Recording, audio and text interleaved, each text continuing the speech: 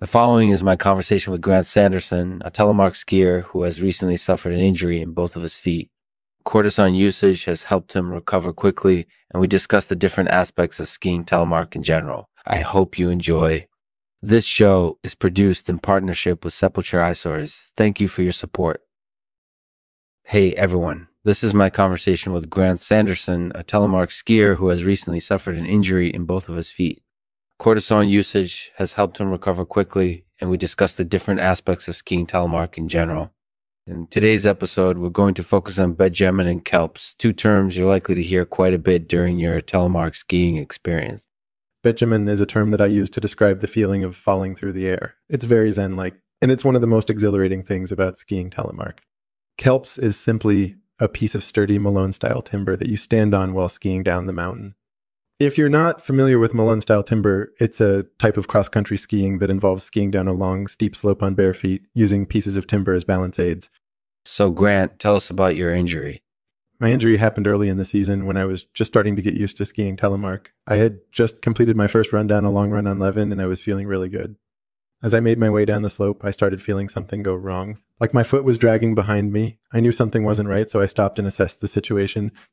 It turns out that one of my toes on my left foot was caught between two pieces of timber, and the force of the impact had pulled the toe right off the foot. Wow, what were your thoughts at that moment? Initially, I was pretty panicked, but then I decided to focus on my breathing and try to relax. I knew that if I could calm down and stay focused, I could figure out a way to fix the situation. After a few deep breaths, managed to free the toe from the timber and began to ski down the slope using it as a makeshift crutch. How long did it take you to finish the descent? It took me about an hour to finish the descent, during which time I alternated between walking and skiing down the mountain. It was a pretty tough experience. Not only did I have to manage my own pain, but also keep a close eye on my colleagues as they descended through the moguls below me. Did anything happen while you were descending that might have contributed to your injury? There are several things that can happen while descending into moguls. For example, you might encounter rocks or tree roots that could cause you to trip. But in this case, I believe my toe got caught between two pieces of timber because of how steep the slope was. So what did you do after arriving at the bottom of the mountain? Once I arrived at the bottom of the mountain, I went to the hospital to have surgery on my toe. The surgery was pretty straightforward. They just cut away part of my nail so that the toe could be reattached. And thankfully, it turned out that my toe wasn't damaged too badly beyond repair. So how has cortisone helped you during this process? Cortisone is a type of medication that helps speed up wound healing and reduce inflammation. In fact, it's been quite helpful in managing my symptoms since arriving back at home. For example, cortisone helps me sleep better and reduces pain throughout the day. It's been a real lifesaver. Without it, it would definitely have been tough to continue skiing telemark during this injury recovery process. That's definitely interesting. So do you plan on continuing to use cortisone during your rehabilitation process? Yeah, I think it'll stay part of my regaining strength routine for a while. It's been a huge help in speeding up the process and reducing the amount of time I need to spend at the hospital. That's impressive. And what about Kelps? Do you use them during your skiing experience?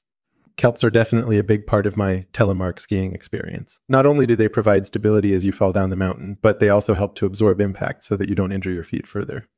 When I'm skiing down long, steep slopes, Kelps are essential in helping me avoid injury. That makes sense. So is there anything else you wanted to mention? Just typos. They're really frustrating. Yeah, I know how you feel. So thanks for coming on the show, Grant. It was great to talk to you about your injury and your experiences using cortisone and Kelps during your ski season. Thanks for listening to Lexman's Artificial Podcast. We're not just a podcast, we're a state of mind. If you've enjoyed this episode, be sure to subscribe so that you always have the latest episode available when you need it. I'll end this episode with a poem from yours truly titled The Season of Cortisone. The season of cortisone has brought me luck and relief. Of pain and struggle I've been guests. With cortisone I'm still here,